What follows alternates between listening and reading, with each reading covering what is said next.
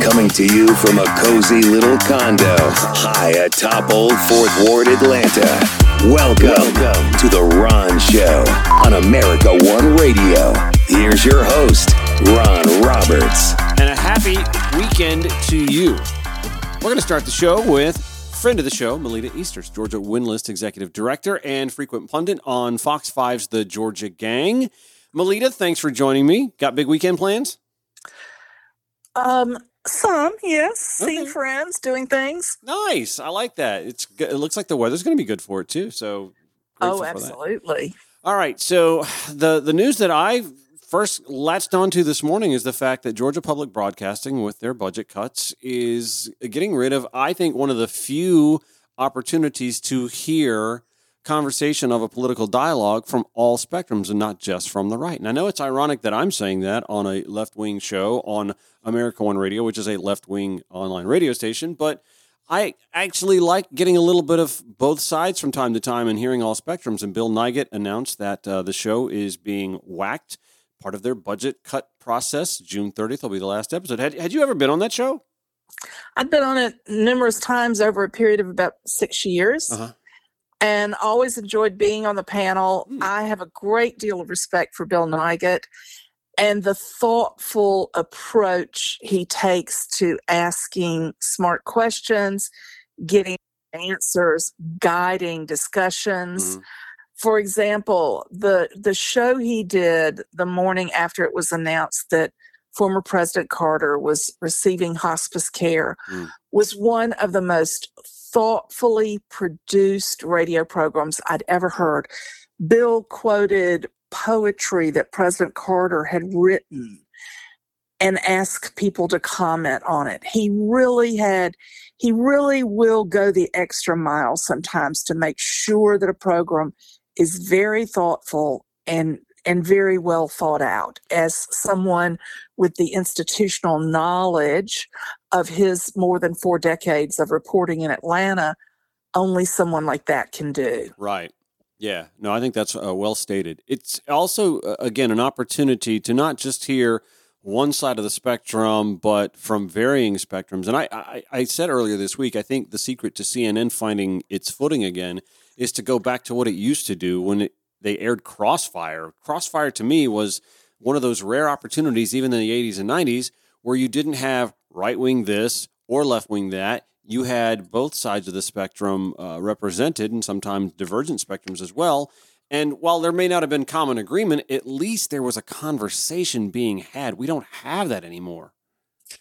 That's very true. And being on a program which is a little bit like that, Georgia Gang, on Sunday mornings, I know how very important it is to have both sides of the story taken into immediate proximity. And I think Nigut's program and his platform did that very well. And I don't know that it was all budget cuts, I mean, that's the excuse they're given. I think Greg Bluestein's very thoughtful post on Friday afternoon, where he talked about the political pushback on this program by Republicans, is well sourced, and it makes for a good read. I did say something about that on Twitter when I saw the news. I was like, yeah, this I can't imagine this show is that expensive to produce. That, what was it? Was it 3% or 9% budget? It was a big number of a budget cut would have meant that this one particular show was to meet the chopping block. I already know of people who have canceled monthly commitments to public broadcasting in protest of this show, especially people in rural areas who count on a show like this, which comes to them from their local public broadcasting station. And to see it canceled, they're very upset. This is a show that had a big following, and it's a show that provided a lot of information. It was a part of a lot of people's day. I'm hoping that Bill Nigut will find a way to continue the format on a different platform. Well, you tell him that I had to learn how to do this myself. You just let him know that I had to walk through this process of learning how to do it myself. If he needs any questions answered or needs to know what equipment to go get, I kind of have an idea how to do that. So I don't mind helping him launch something if he wants to do something on his own as well. Well, Bill has always had a way of landing firmly on both feet. Mm-hmm. No, you're right about that. We're coming up, by the way, we're with Melita Easters from the Georgia Win List, executive director there. We're coming up on the year anniversary of the shocking day that Roe v. Wade was overturned by the Dobbs decision. After a year, first of all, are there any commemorations, being planned or any sort of quiet protest or do you see anything on the calendar to observe this? I believe some groups are putting small things together, but there have already been some protests. I think here in Georgia, we're waiting anxiously for the outcome of the Georgia Supreme Court decision on the 6-week abortion ban. That case was argued in March, at the end of March, just before sine die of the legislature. And we're waiting to see when the court will hand down their opinion about whether that law is constitutional under Georgia's privacy protections and under Georgia law. So forgive me because I don't follow the Georgia Supreme Court often enough to know how long it takes for them to deliberate a case. Is this an unusually long amount of time or is this on par or? I think it's kind of on par. It could come any day, truly.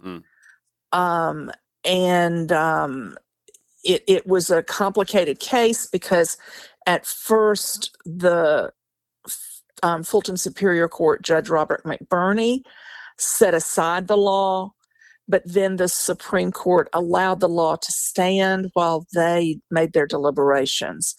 And frankly, there are many people who watched the arguments on the day it was argued and do not have high hopes for the law being overturned by the Georgia Supreme Court based on the tenor of the questions asked justices. But of course, there are hundreds of pages of briefs and counter and answers to briefs. And so the judges look at all of that in addition to what is said verbally in front of them.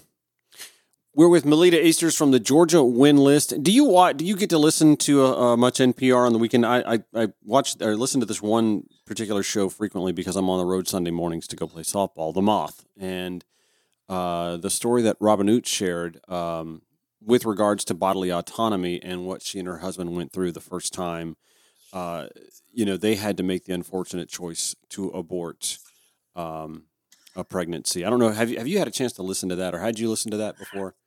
I have not heard that particular story, but I do know of many stories amongst friends and in other news reports I have read of the heart-wrenching decisions people must make when they have a non-viable pregnancy and must make the tough decision to have the procedure so that the woman's life is no longer in danger for carrying a non-viable pregnancy to term. It's a gut-wrenching decision for people, particularly when those babies are so wanted. And some people have already decorated nurseries and bought baby clothes and had baby showers when they have these horrible diagnoses that lead to a pregnancy termination. And those are the things that need to be between a woman, her partner, and her doctor, and not decided by Republican politicians in a General Assembly meeting room. She spoke of the forms that she would have to fill out requiring, ultrasounds and this, that, and the other. And, the triple questioning of you're aware what you're doing, you're aware you are terminating a life, blah, blah, blah, blah, blah. It's something to, and I'll send you the link later so that you can check it out for yourself. And we'll share it in today's show notes as well. I think I may have done that once before, actually. It was just such a cold and callous, disregard on documentation that women and, their spouses and family and loved ones, of course, have to endure filling out as well.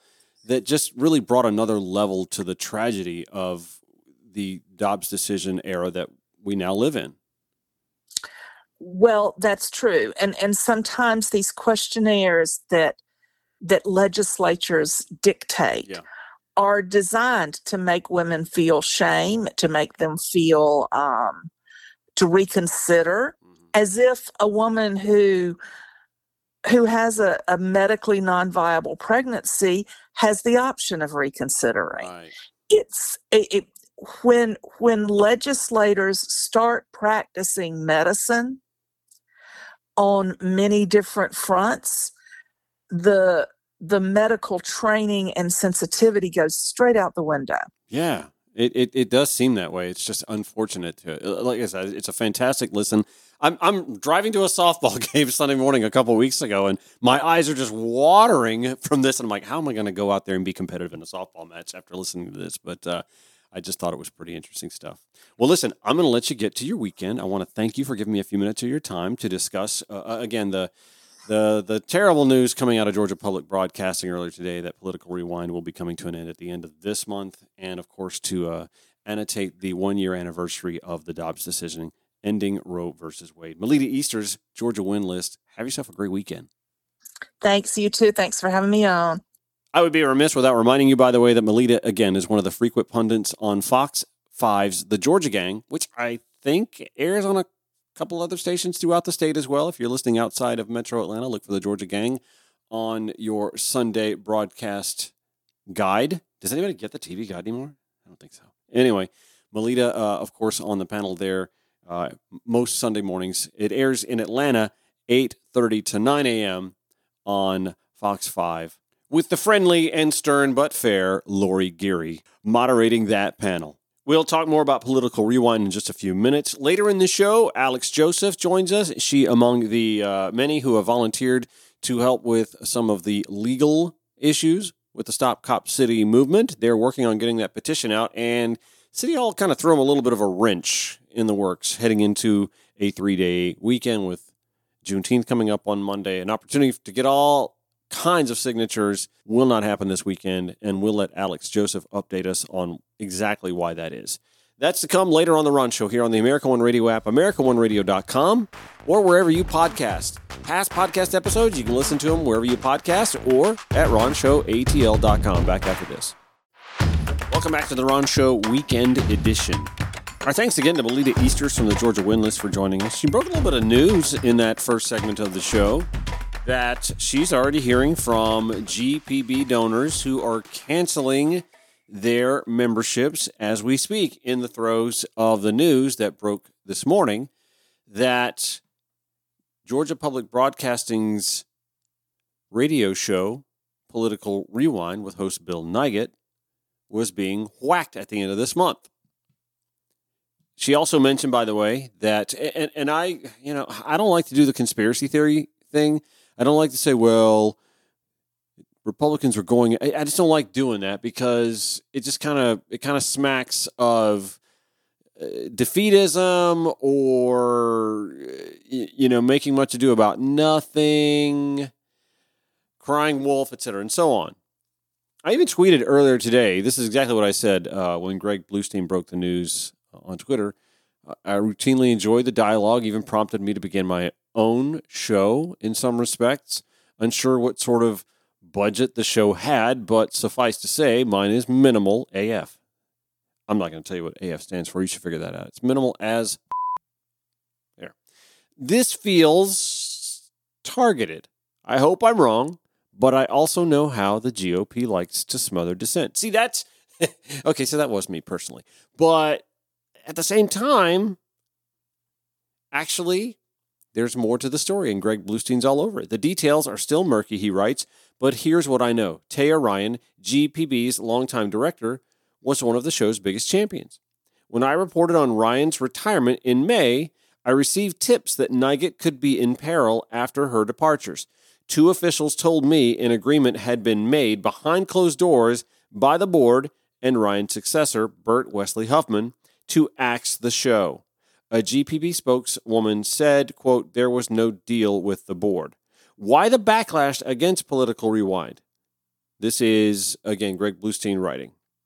Some conservatives have long grumbled about the show, unhappy with Nigut's fact-based treatment of Trump and the mainstream GOP voices he features over those in the party's far-right wing. Back in 2021, the Republican-controlled legislature threatened a roughly $500,000 cut that Ryan at the time saw as payback for the station's, quote, perceived liberal bent.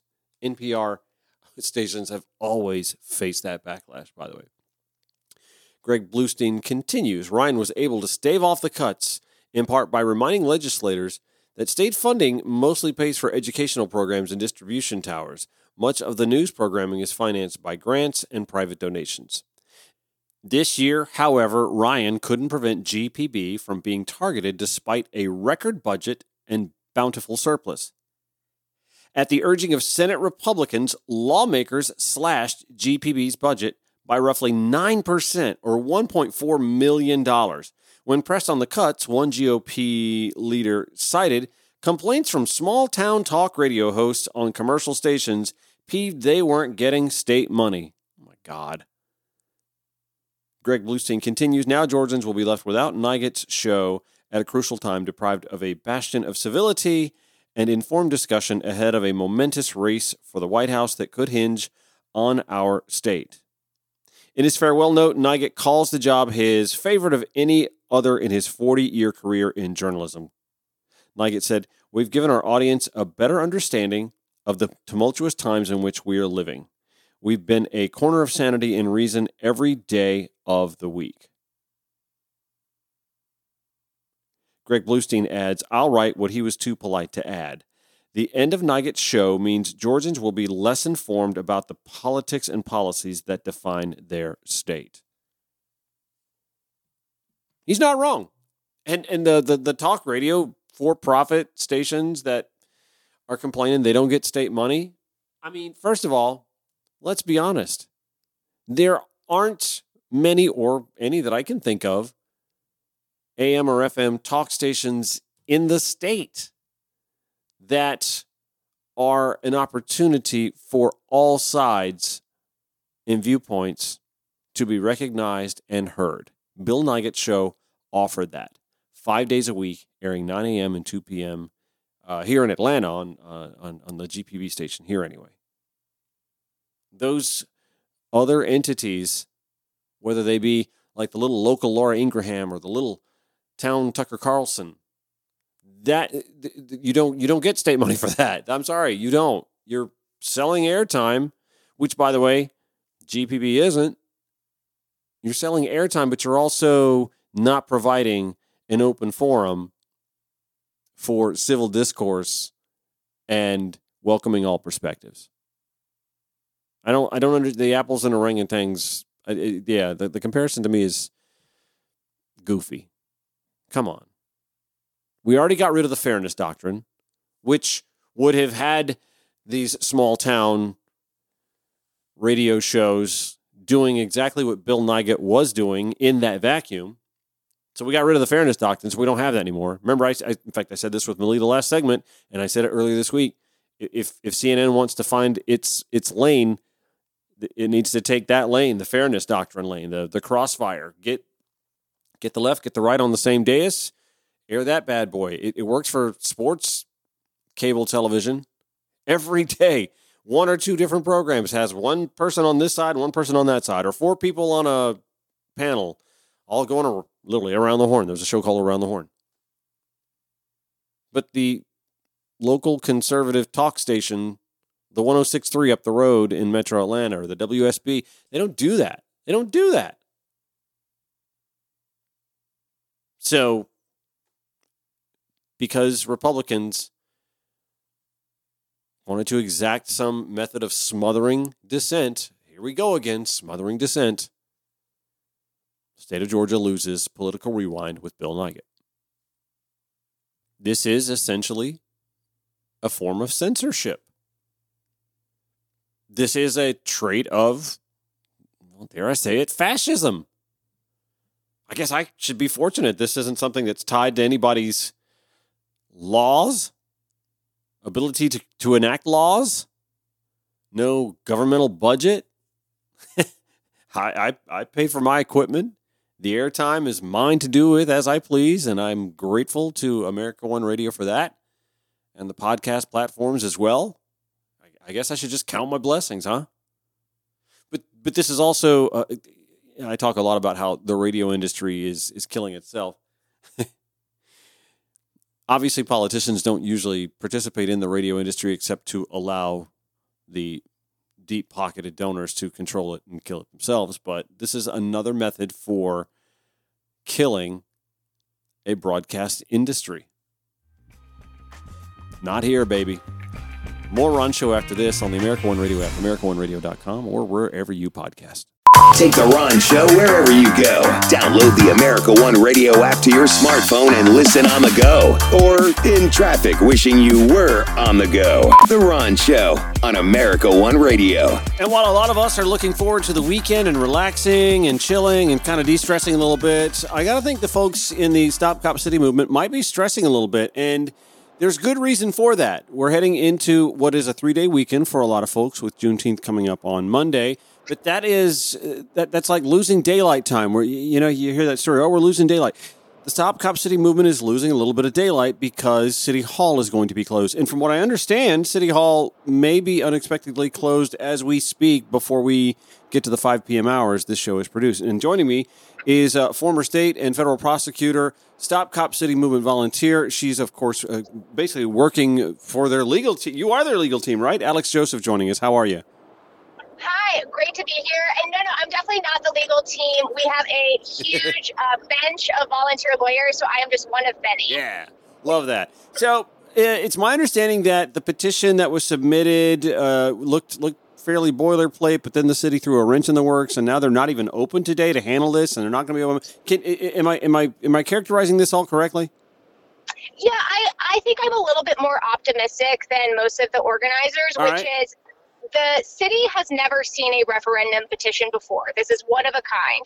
And similarly, no one in the state had ever drawn up a referendum petition for a city or for the city of Atlanta, right? All right. And so we are both dealing with a novel situation. So we handed them this referendum petition, and I think they very much did not know what to do with it. And they told us we were missing a signature line.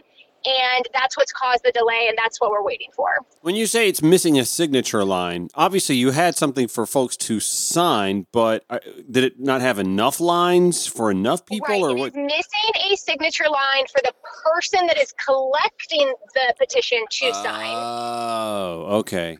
So that's it? Yes, and I want to be really clear because I think this has been lost in the shuffle. All right. It was as a courtesy that the Stop Cop City folks gave the clerk's office a copy of our draft petition. Right. If you look at the statute, it clearly says that it is the clerk's office that actually needs to prepare the petition. So they let us know, hey, you have left off the signature line, but that is actually theirs to prepare. And so it is our position that there is a 7-day timeline in the statute that says, hey, clerk's office, you have to prepare and approve this petition within 7 days. And they have blown past that deadline. So the deadline was, we turned it in over a week ago, and Wednesday was their 7 days up. And so at this point, they've missed the deadline.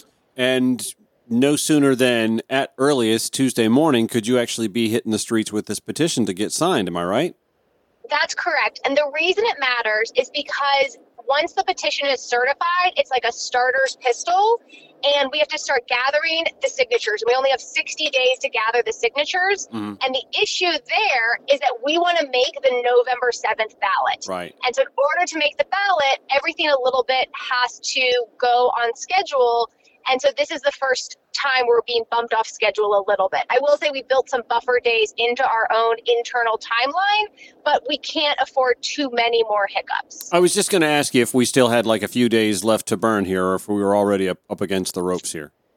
We're up against, we have a few more days, but, not that many, right? Okay. And the other issue is that we do feel that, I don't think that this is an example of that, but we do feel like the city is going to throw a lot at us to stop the referendum effort. And we as a legal team predicted it. And this is not one of the hiccups that we predicted, right? We thought because there's that 7-day timeline to approve it, we thought that within 7 days we would be getting it back. And we organized a kickoff party on Wednesday, and we really predicted that that's when we would start gathering signatures. And there's a lot of excitement, right? So it's a little bit like the start of a race. People are ready to go, and we definitely want to, start the race. And so I think that's why we're feeling some anxiety and excitement. Yeah, and it's kind of hard to fake that adrenaline when you've got that adrenaline going before you are going to start a race or something like that. It's just kind of hard to manufacture it when you're already running a little bit late. Anyway, can you verbalize for us what the referendum actually says? Yeah, so the referendum petition is actually the ballot language. So it's what would appear on the ballot on November 7th. It's very simple. It's basically one sentence, and it is that it's repealing the ordinance that granted the Atlanta Police Foundation the lease to the land that they're using to build the facility. So the city council in 2021 passed an ordinance that gave the mayor permission or authority to sign a contract giving Atlanta Police Foundation this land to lease to build the facility. And that contract, that lease, would be canceled. And I want to highlight that the language we are using in our ballot, our referendum language, it closely mirrors the language that was used in Camden County in their recent successful referendum. And that's why we feel confident that we're walking on pre-established, solid legal ground.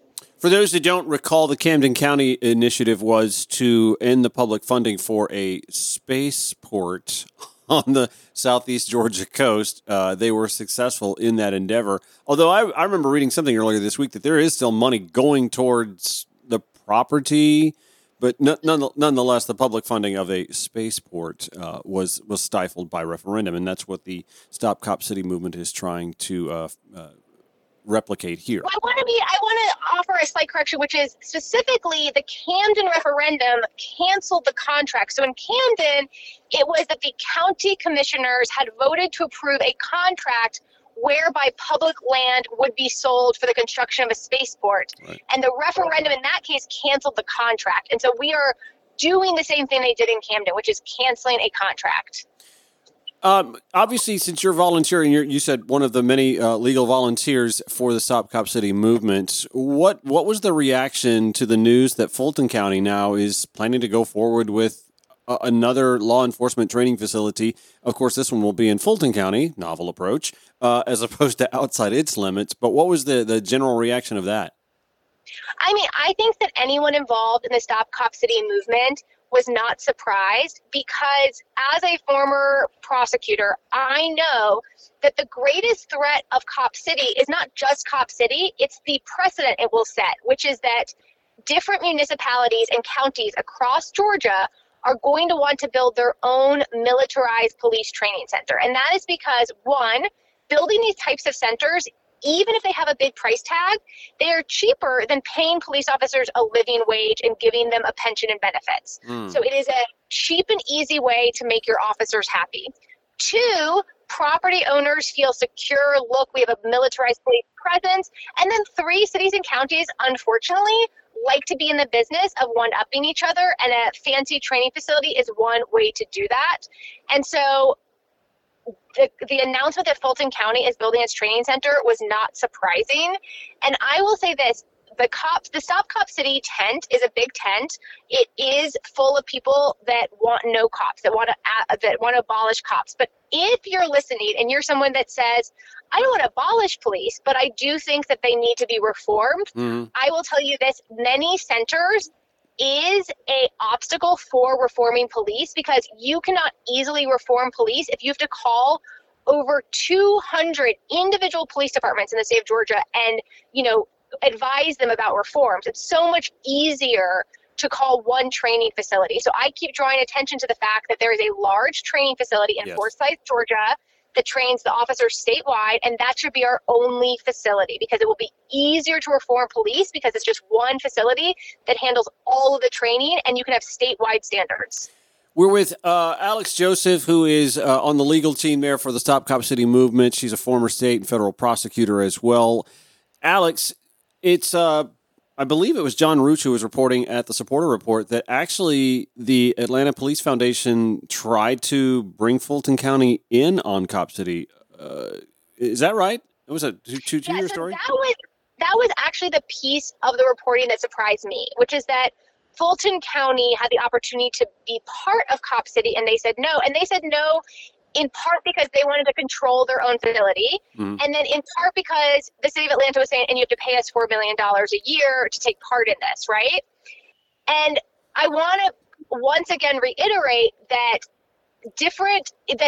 we have a tendency in this country and in this state for cities and counties to act like their own, little fiefdoms. Yeah. And, sheriffs like being in control of their sheriff deputies, police chiefs like being in control of their people. And so this idea that if we allow small cities and counties or big cities and counties to have their own police forces or police training centers, that they're not all going to want them, that's a fantasy. They're all going to want them. There's going to be a lot of competition for them.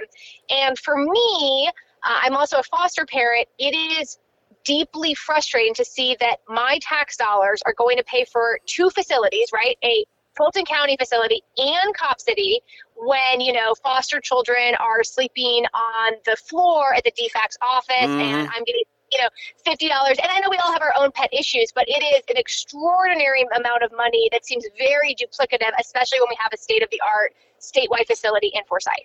Also, just in my condo building, a lot of condo owners got their tax bill from the city, and they're not happy with the numbers they're seeing.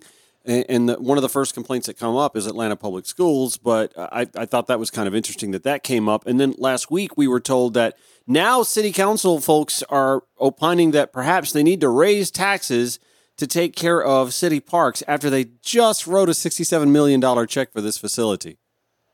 Right. And one of the interesting things, going back to sort of the discussion about police reform, is like, if you believe in police reform, well, then those training centers, they look like a lot of indoor classrooms, right? They look like, discussions about community policing, about de-escalation. And so it's even harder to justify these giant price tags because the giant price tags are for helicopters. They're for tanks, right? They're not for classrooms where officers are learning the skills that we hope that we see on our streets where they're de-escalating situations, right? Mm-hmm. And then the last thing I want to say is I was also struck by the difference in price tags, right? Why is Fulton County's facility $15 million? Right. And then the facility in Atlanta is going to be over $100 million at the end of the day. I mean, that disparity, I think, is worth noting. And I tell you what, it's just odd to me, like every time we talk, as the weeks go by, the price tag of this new Atlanta Public Safety Training Facility grows by $5 to $10 million. It's just uncanny how this all plays out. By the way, and I have to also give credit to the Supporter Report. I believe it was the same reporter, John Roach, who had reported that the city owns a lot of unused property that equals the amount of acreage, all congruous to each other, that they could have been using and opted not to. Yeah, I was really brought into the Stop Cop City movement because of what I viewed as government lies and misinformation. And in particular, it's this idea that they're building a militarized police training center outside of city limits, surrounded by a buffer forest, so we don't really know what they're doing. And I do think if the city of Atlanta citizens want this, well, then we should have to live with it, and it should be within city boundaries, right? Like, it is not okay to push this off on our neighbors. That's what really sucks about. I mean, listen, I support any idea of putting something to a referendum to let the voters decide. Unfortunately, the voters most impacted aren't Atlanta City voters; they're DeKalb County voters. Right, and the missing signature line on the petition that has now been added. And I will say, we turned in the amended petition. They alerted us to the issue on Wednesday. We amended it and submitted an amended petition.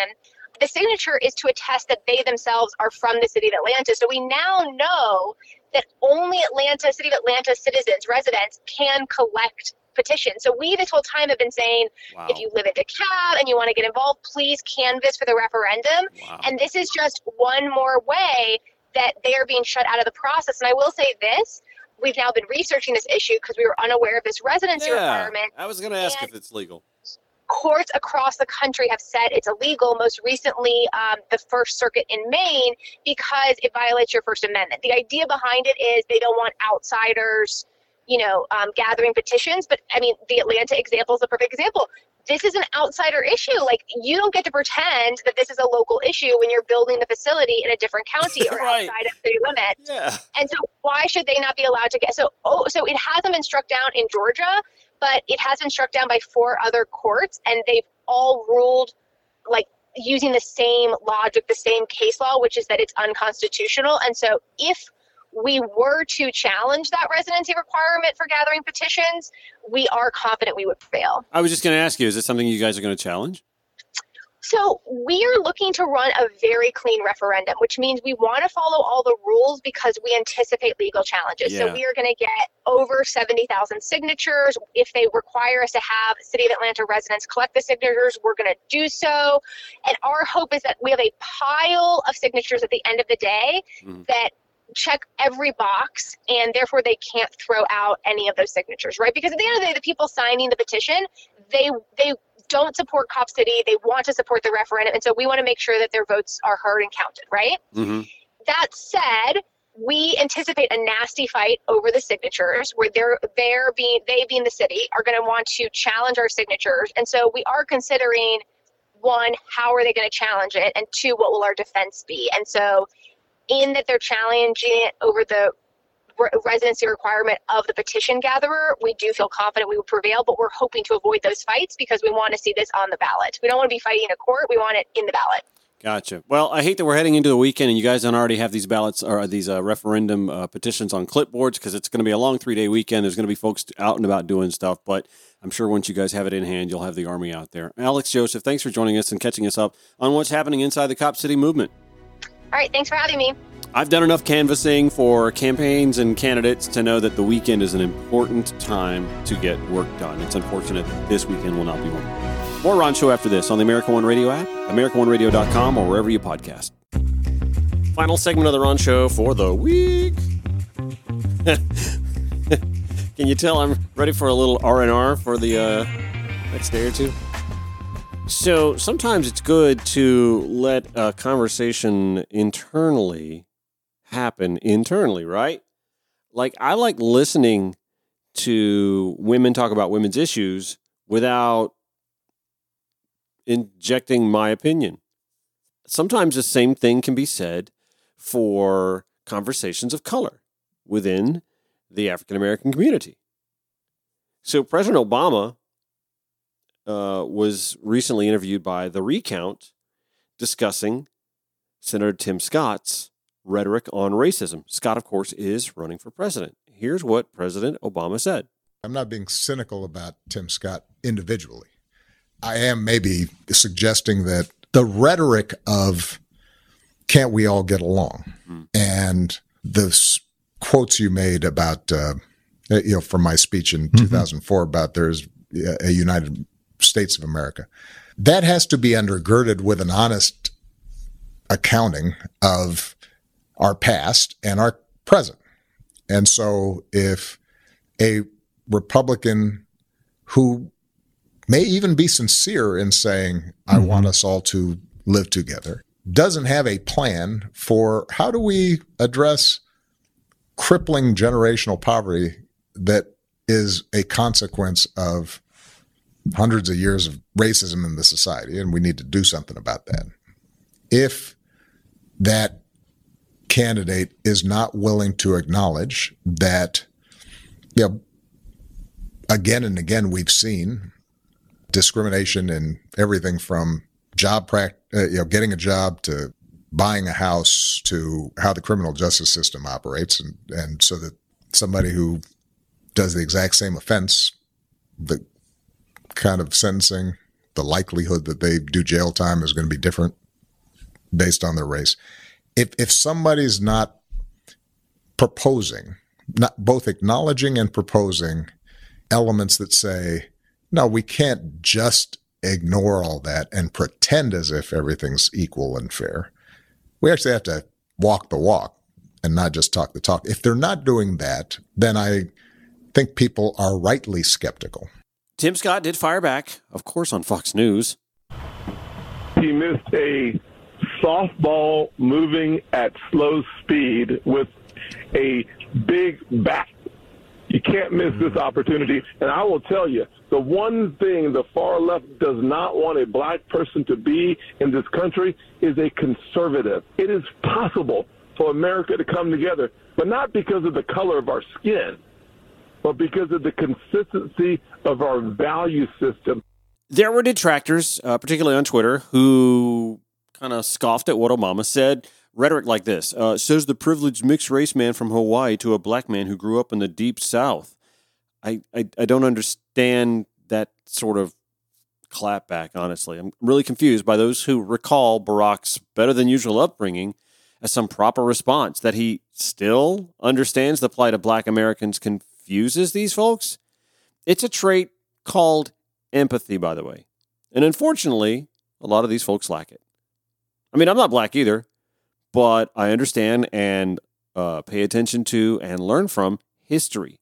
I see data. I listen to the affected. I live in a majority-minority city, work in the housing industry.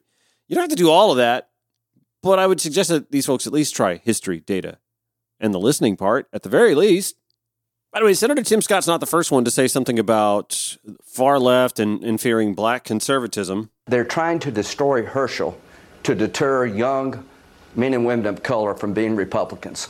If they destroy Herschel, it will deter people of color from wanting to be a conservative Republican because you just have your life ruined. We cannot let that happen. We need to have his back. That's right. It sounded familiar, didn't it?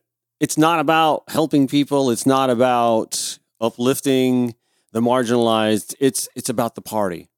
And that's, even if you take the MAGA portion of the GOP out, that's the problem with the GOP. It's party first, people second, or third, if you count the lobbyists. I'm going to give Tim Scott his due. He has had a substantive position when it comes to police and judicial reform. So glad he's on board there.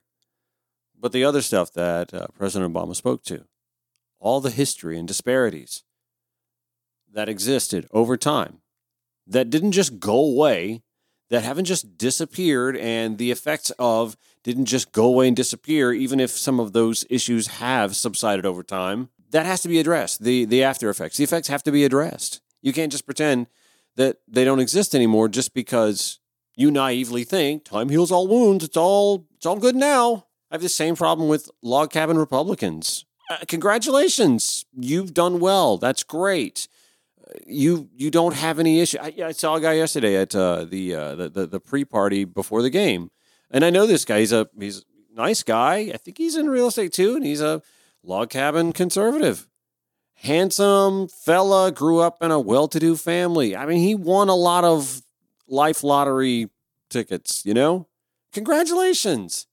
But it ain't like that for most people. It doesn't mean just because I haven't been affected, it's not really. That's the problem. Tim Scott really had a storybook upbringing and overcame a lot on it, and that's great. But that also means there were likely some impediments that he didn't have to deal with as well. I'm not dismissing his story. I'm saying he shouldn't dismiss others. That one-size-fits-all anecdotology stuff, we got to stop doing that, y'all. We got to start working again on the empathy part. All right, before I wrap the show, I want to thank today's guests, Melita Easters from the Georgia Windless for joining me, as well as Alex Joseph with the Stop Cop City campaign. She, of course, providing them some legal assistance. Back here Monday, Juneteenth, and weekdays, 5 to 6 p.m. on the America One Radio app, AmericaOneRadio.com, wherever you podcasts. Catch up on the show at RonShowATL.com, and we'll see you Monday.